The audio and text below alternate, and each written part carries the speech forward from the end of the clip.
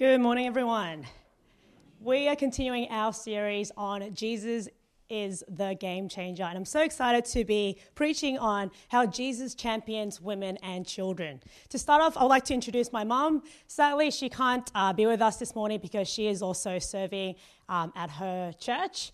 But I have taken a photo of myself with my mom, so hopefully this will be good enough for now. But this is my mom, and her English name is called Mariana, and she was born in Hong Kong, and she is the eldest of 5 children. So it goes mom, brother, brother, brother, and she also has a baby sister. She's not a baby anymore, obviously, but that's how the order goes.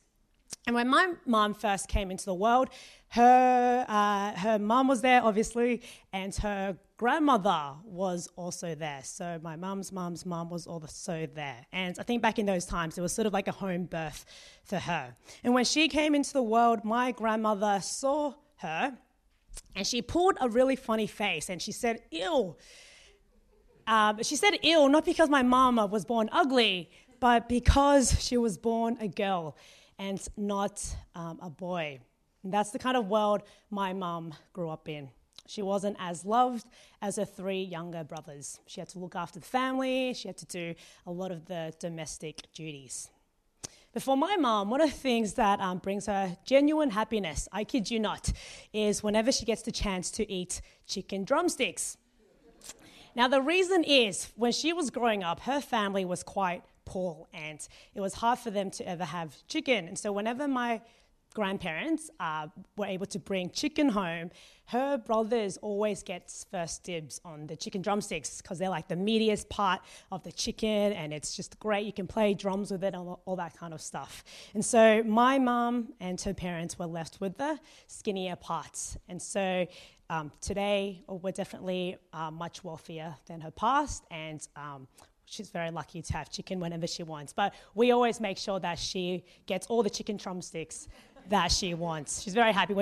I hope you ever next time I'll take a picture of her eating chicken drumsticks, and you'll see the joy on her face. Now, my grandfather, her dad, was a great man.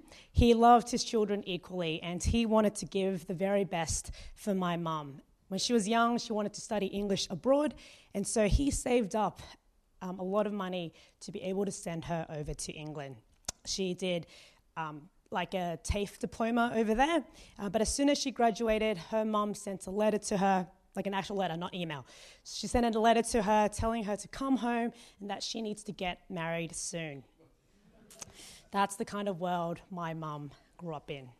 Now, for people like my mom and so many women out there who had experienced and perhaps continue to experience gender discrimination, or they've been treated unfairly, or they've been objectified, does God care? And if God does care, does he do anything about it? For me, that's an important question. Does God care? It's an important question for me because God, if you haven't noticed, he created me a female. And I want to know what my place is in the world and how am I supposed to relate to other people, especially when it comes to relating with males, like my father or my brother, my male friends, my male superiors or colleagues, or possibly my future husband. God cares, and he did more than just caring. When Jesus was in the world, he reached out to women and to children. He gave them dignity and worth. He changed the way society and the world sees women and children. And so today, we're going to talk about how Jesus did all of that. Now, we're going to watch a quick video first. An Oxford professor called Joe Vitale explains what it was like for women back in Jesus' time. Wow, what an interesting interview. Some of the things that stood out for me was she said that Jewish men regularly prayed, "I thank you, God, that I'm not a Gentile, a slave, or a woman." Women were always under the authority of her father or her husband. Women in every sense were inferior to men, morally, intellectually, spiritually, and physically. She also said that women were only there to serve the needs of men. And poor women became slaves and also the property of their masters. Now, when I watched this video, I thought to myself, man, it sucks to be a girl. You're merely a tool, you're an object for people's pleasure, you're not worthy to be human. I don't know if you guys know about this, but in the Roman world, there were a huge shortage of women. And apparently, the statistics are for every 140 men, there were 100 women. Or every 1.4 males, you get one female. And the reason is, if you were in the Roman world and you had a child and the child was a girl, you were more likely to leave it out to die. Now, that was the kind of world Jesus came into. Jesus was a Jewish man in a Greco-Roman world. And so everyone expected him to just not care about women, to not spend time with them, to keep his distance away from them, because apparently women were seductive beings that tempt men astray. Watch out, guys. But Jesus wasn't like that. He treated women differently, and it was good different. One of the things that stood out about Jesus was that he risked his reputation to associate with the so-called prostitutes or the sinners of his time. If you have your Bibles with you, have a look at Luke chapter 8. Luke chapter 8, in verses 1 to 3, Luke tells us, after this, Jesus traveled about from one town and village to another, proclaiming the good news of the kingdom of God. The 12 were with him, and also some women who had been cured of evil spirits and diseases. Mary, called Magdalene, from whom 7 demons had come out. Joanna, the wife of Chuza, the manager of Herod's household. Susanna, and many others. These women were helping to support them out of their own means. Now, Luke intentionally writes about Jesus hanging out with women. And this would have been so shocking to people in Jesus' time. Women were meant to stay at home and be good wives and daughters. But what do we read about recorded here in Scripture? Jesus hung out with women. Jesus traveled together with men and women. Now, in the video, we heard about how women were expected to stay home. So married women tend to be secluded, and it's even worse if you are an unmarried daughter. You'll just be kept inside a lot of the time. And if you are extremely poor, you'll most likely end up as a slave girl. But what we've just read here is that Jesus traveled with a group of women. But what kind of women were they? A lot of scholars think that most of them must be the bad women, the prostitutes or the slave girls. But it doesn't matter who they are. They could be the super poor women who unfortunately ended up in prostitution or became slaves, or they could be the super rich women who somehow found a way to get out of the house to hang out with Jesus. It doesn't matter who these women were, because the point is Jesus welcomed all of them to join him. For onlookers, though, they would have thought that Jesus was hanging around with a bad crowd, because remember that good or respectable women tend to stay home, whereas the bad women, or as Trump likes to call them, nasty women, they tend to roam around outside. And if Jesus was hanging around with a group of female roamers, then he would, by association, be also considered a bad person too.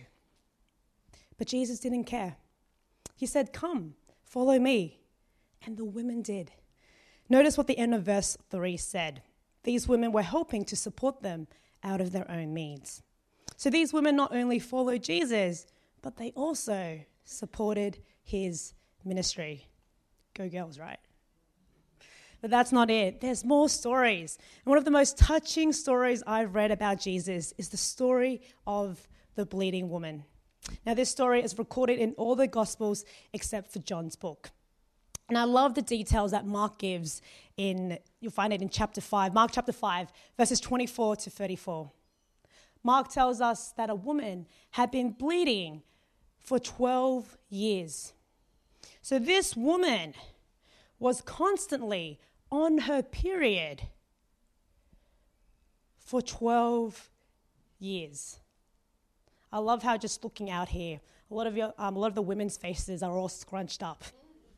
Because we know immediately the pain and suffering that this woman was going through. It's painful, it's inconvenient, But what's worse for this Jewish woman was that when you have your period, you are also unclean. In Leviticus 15, it talks about how when you have your period, you are unclean for 7 days. And whoever touches you will also be unclean till the evening, till the sun goes down. And everything that you touch also becomes unclean. So your clothes, your bed, the chair you sit on. If you have your period right now and you're sitting in this chair and then later you get up and someone else comes and sits on the chair that you've just sat on, then they are also considered unclean. That was the law. And after the 7-day menstrual cycle is over, the woman has to take 2 turtle doves or pigeons to a priest, and the priest will do a sin offering and a burnt offering for her. Every single month, almost a quarter of the time, you are stuck in isolation. Now, this woman has been isolated for 12 years. And Mark tells us in verse 26 that this woman has spent all that she had on finding doctors to heal her, but instead of getting better, she grew worse. But then one day, another doctor came to town, and she believes that this man could save her. She believes that he is so powerful, she didn't even have to bother him. All she had to do was touch the tip of his cloak. Now remember what I just said, right? When people touch this bleeding woman's clothes, they become unclean. But when you touch Jesus' clothes, you will be healed. Verse 29 tells us, immediately her bleeding stopped and she felt in her body that she was freed from her suffering. Free from constant physical pain, free from isolation, and free from being stigmatized. But wait, Jesus doesn't let her get away that easy. The story continues, verses 30 to 34. Jesus turned around in the crowd and he asked, "Who touched my clothes?" And his disciples answered, "You see the people crowding against you, and yet you can ask, 'Who touched me?'" But Jesus kept looking around to see who had done it. Then the woman, knowing what had happened to her, came and fell at Jesus' feet, and trembling with fear, told him the whole truth. He said to her, "Daughter, your faith has healed you. Go in peace and be freed from your suffering."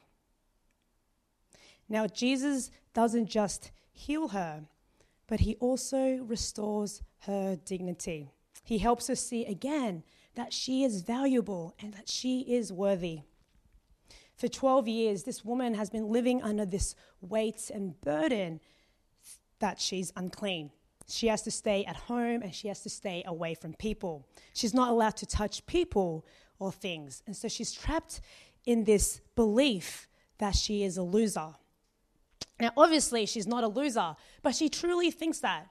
Now, you guys can try it at home as well. Not at home, anywhere. A social experiment. Pick someone and you tell them every single day that they're ugly or they're dumb or they're stupid or they're not worthy. And over time, they would start to believe in it and they'll start living like it as well. Actually, I changed my mind. Don't try this social experiment. It's very not nice to that person. So Jesus healed the woman from physical pain. He freed her from isolation and stigmatization. But Jesus goes one step further and brings her back into society. He looks into her eyes and addresses her as a daughter. She's no longer the bleeding woman. She's no longer the unclean lady that everyone has to stay away from. She is God's daughter. And the crowd heard Jesus. Now, did you know that in the West, you probably do already, in the West, there's a saying that comes from a Roman tradition. And that saying is to ask for someone's hand in marriage. In the Roman tradition, it's called something like under his manus. Manus is a Latin word, which means hand. And that's where we get manuscript from. Manuscript means handwritten. And so a daughter could be given into hand of her husband when she gets married. Or she could be given without hand, which means that the father says no to the proposal and the father keeps control of her. When a woman is given into hand to her husband, the husband takes control of her. The woman has to renounce her father's religion and then follow her husband's religion, if it's different. Women are forever either subjected to her father or her husband or another man. But what we see with Jesus is that he offers women, children, and all people a new identity. You don't belong to your father or to your husband or your brother or any human master.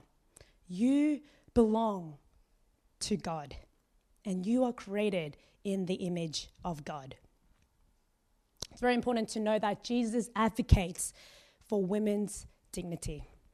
Jesus heals us from our pain, our suffering, and our isolation. But most importantly, Jesus restores our human dignity and worth. You are priceless. You are worth more than gold, and you can't be sold for someone else's benefit. Today, unfortunately, there are still many women and children being sold into slavery for someone else's benefit. They're kidnapped.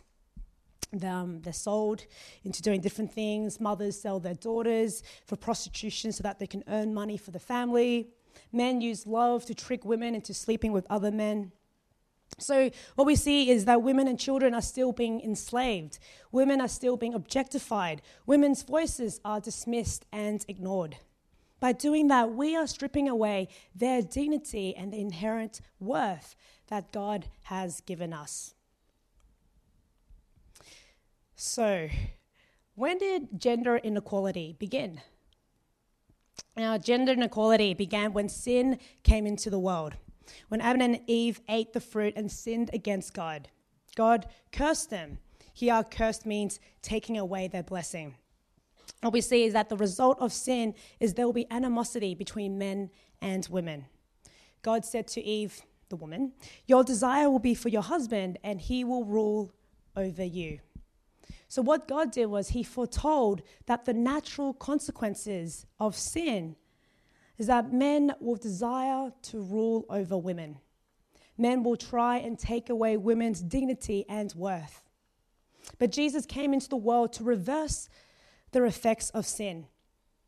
And he went out and he gave dignity back to us. He shows us what all people, women, children, and men have. All of us, we have dignity, we have worth, and we have beauty. Jesus also spoke out about divorce. He advocates for women's rights. Now, one of Jesus' most famous sermons is recorded in Matthew chapter 5 to 7. And in Matthew chapter 5, verses 31 to 32, Jesus said, "It has been said, anyone who divorces his wife must give her a certificate of divorce.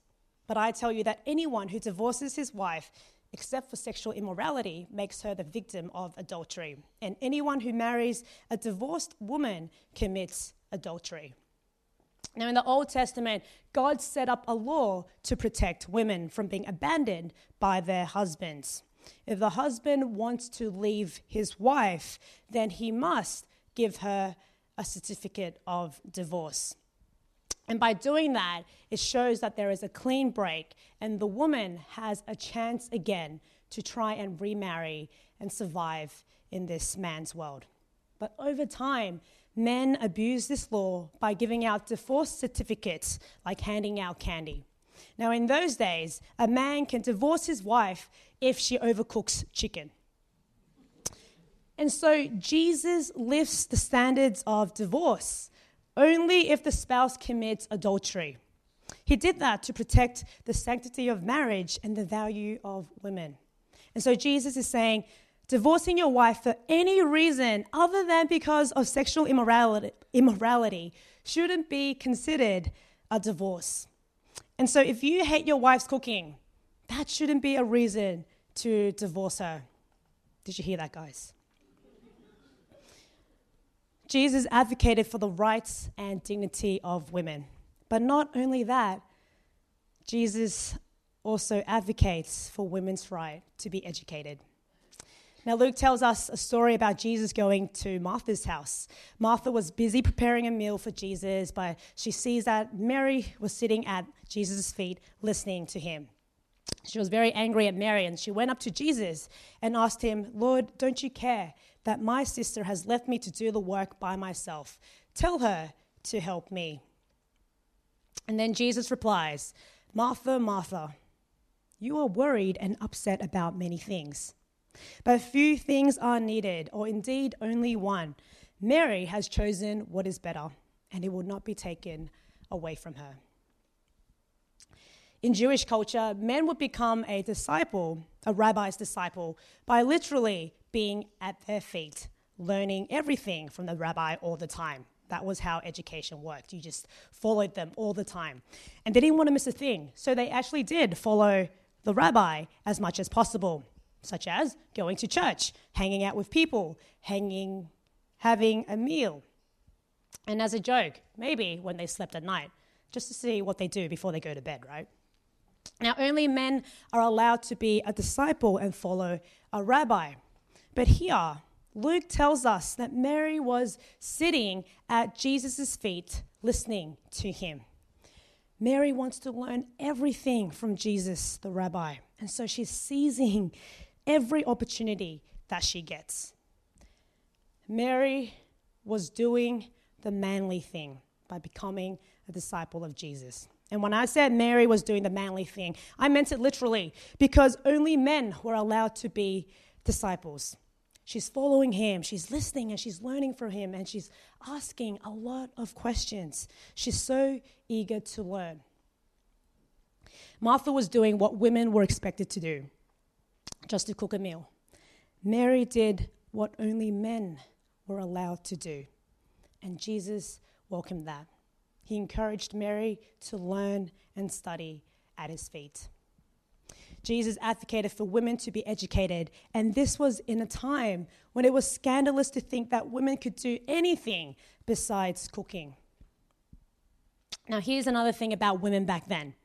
Women were so disregarded that you can never get them to testify in a court of law. You can't trust what women are saying, and so they are unreliable witnesses. But when Jesus died and came back to life, the first people he appeared to were women. John tells us the scene of Resurrection Sunday. This is in John chapter 20. He says, "Now Mary stood outside the tomb crying. As she wept, she bent over to look into the tomb and saw two angels in white seated where Jesus' body had been, one at the head and the other at the foot. They asked her, 'Woman, why are you crying?' 'They have taken my Lord away,' she said, 'and I don't know where they have put him.' At this, she turned around and saw Jesus standing there, but she did not realize that it was Jesus. He asked her, 'Woman, why are you crying? Who is it you are looking for?' Thinking he was the gardener, she said, 'Sir, if you have carried him away, tell me where you have put him, and I will get him.' Jesus said to her, 'Mary.' She turned toward him and cried out in Aramaic, 'Rabboni,' which means teacher. Women were considered unreliable witnesses. And now Jesus does his greatest, most glorious act, coming back from the dead. And he chooses to make his appearance to a lowly woman. Jesus advocates for women's status equal to men. And by the way, I think God appeared to women first because the women were the only ones who stuck around for Jesus. All the other disciples, except for John, bolted when things got tough. It was the women who went to visit Jesus' tomb. The men hid at home, they were scared and they were depressed. And so naturally, the women who wanted to stand by Jesus was able to see him first. I love how consistent God is. He always chooses the weak to shame the strong. For decades, for centuries, for millennia, women have always been oppressed and taken advantage of by men.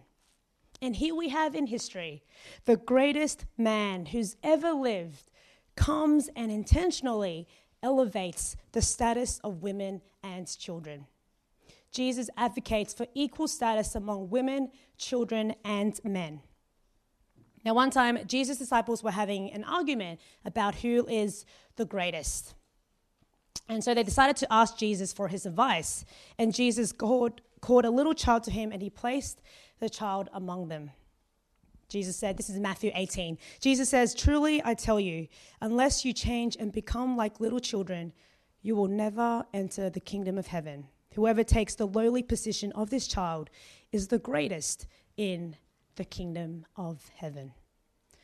Children's status back in those days was just as low as women's. But I guess being a male child is better than being a female child, because you know that at least you'll grow up and you can start oppressing women if you wanted to. Children were considered half human, so they're not really important. No one cares about what a child thinks. So they wanted to grow up really quickly. They wanted to be adults in society so that they can be taken seriously. And so in this context, Jesus picks up a child and he says, this child is the greatest in the kingdom of heaven. Blessed are the poor in spirit, for theirs is the kingdom of heaven. Blessed are those who mourn, for they will be comforted. Blessed are the meek, for they will inherit the earth. Jesus changed the way we see women and children. He advocates for women's dignity. He advocates for women's rights. He advocates for women's right to be educated. He advocates for equal status among women, children, and men. And Jesus' impact spread quickly. In New Testament writings, we see Paul elevating the status of women too. Have a look at an example from one of his letters. I love what Paul says at the end of Colossians chapter 3. He goes, "Wives, submit yourselves to your husbands as is fitting in the Lord. Husbands, love your wives and do not be harsh with them. Children, obey your parents in everything, for this pleases the Lord. Fathers, do not embitter your children, for they will become discouraged." Now, Paul is a great writer, and what he's trying to do in this passage is he's trying to balance the scales of gender inequality and elevate the status of children too.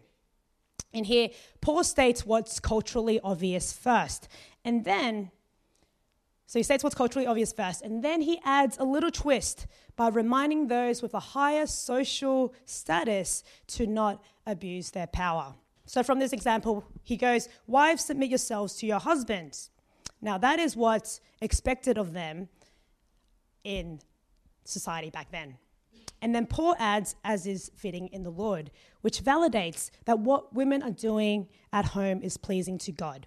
God is pleased with women who respect their husbands. But that's not enough. Paul says, "Husbands, love your wives and do not be harsh with them."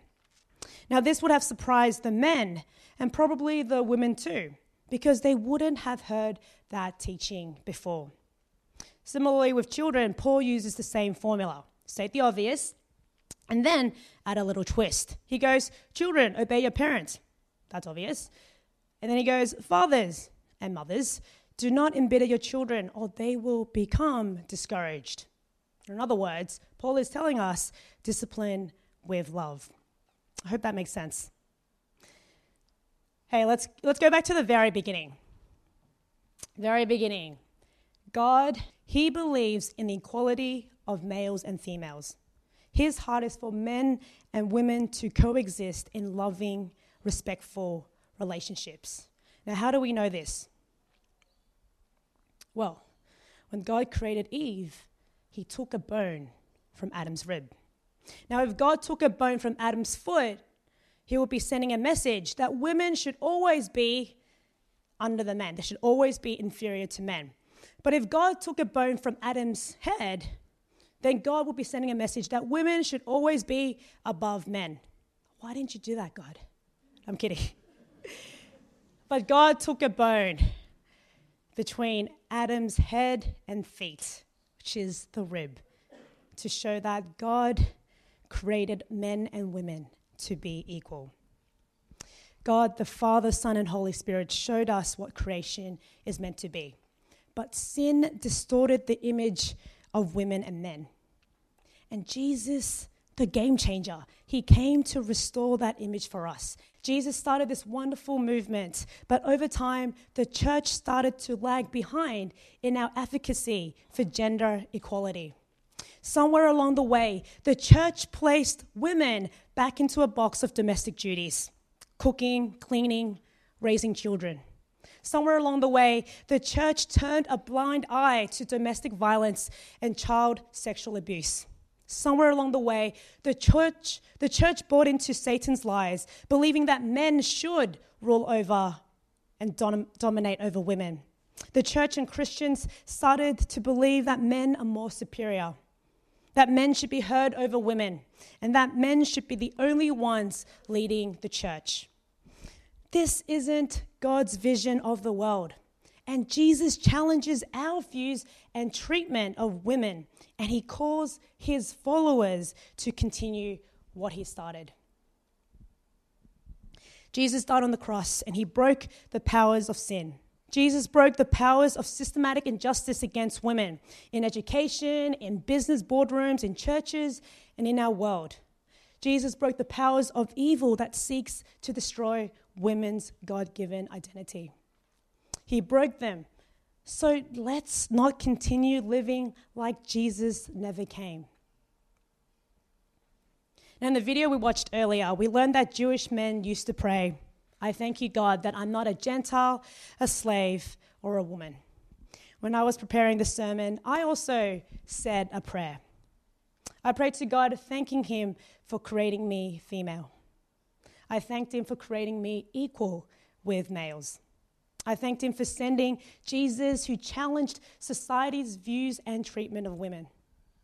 I thanked him that because of what Jesus has done, today there are people out there, Christians and non-Christians, who continue to fight for women's rights. I thank God that when I was born, my parents, my brother, my grandparents and relatives, all of them embraced me for who I am. I thank God that I have female and male friends who respect each other and believe that women, just as much as men, deserve to be heard and respected for their opinions. I also don't have to be attached to a male, like a husband, to be seen as someone worth listening to. I thank God that there are women, children, and men who rally behind me in what I do, in my passions and interests, and in my calling in life.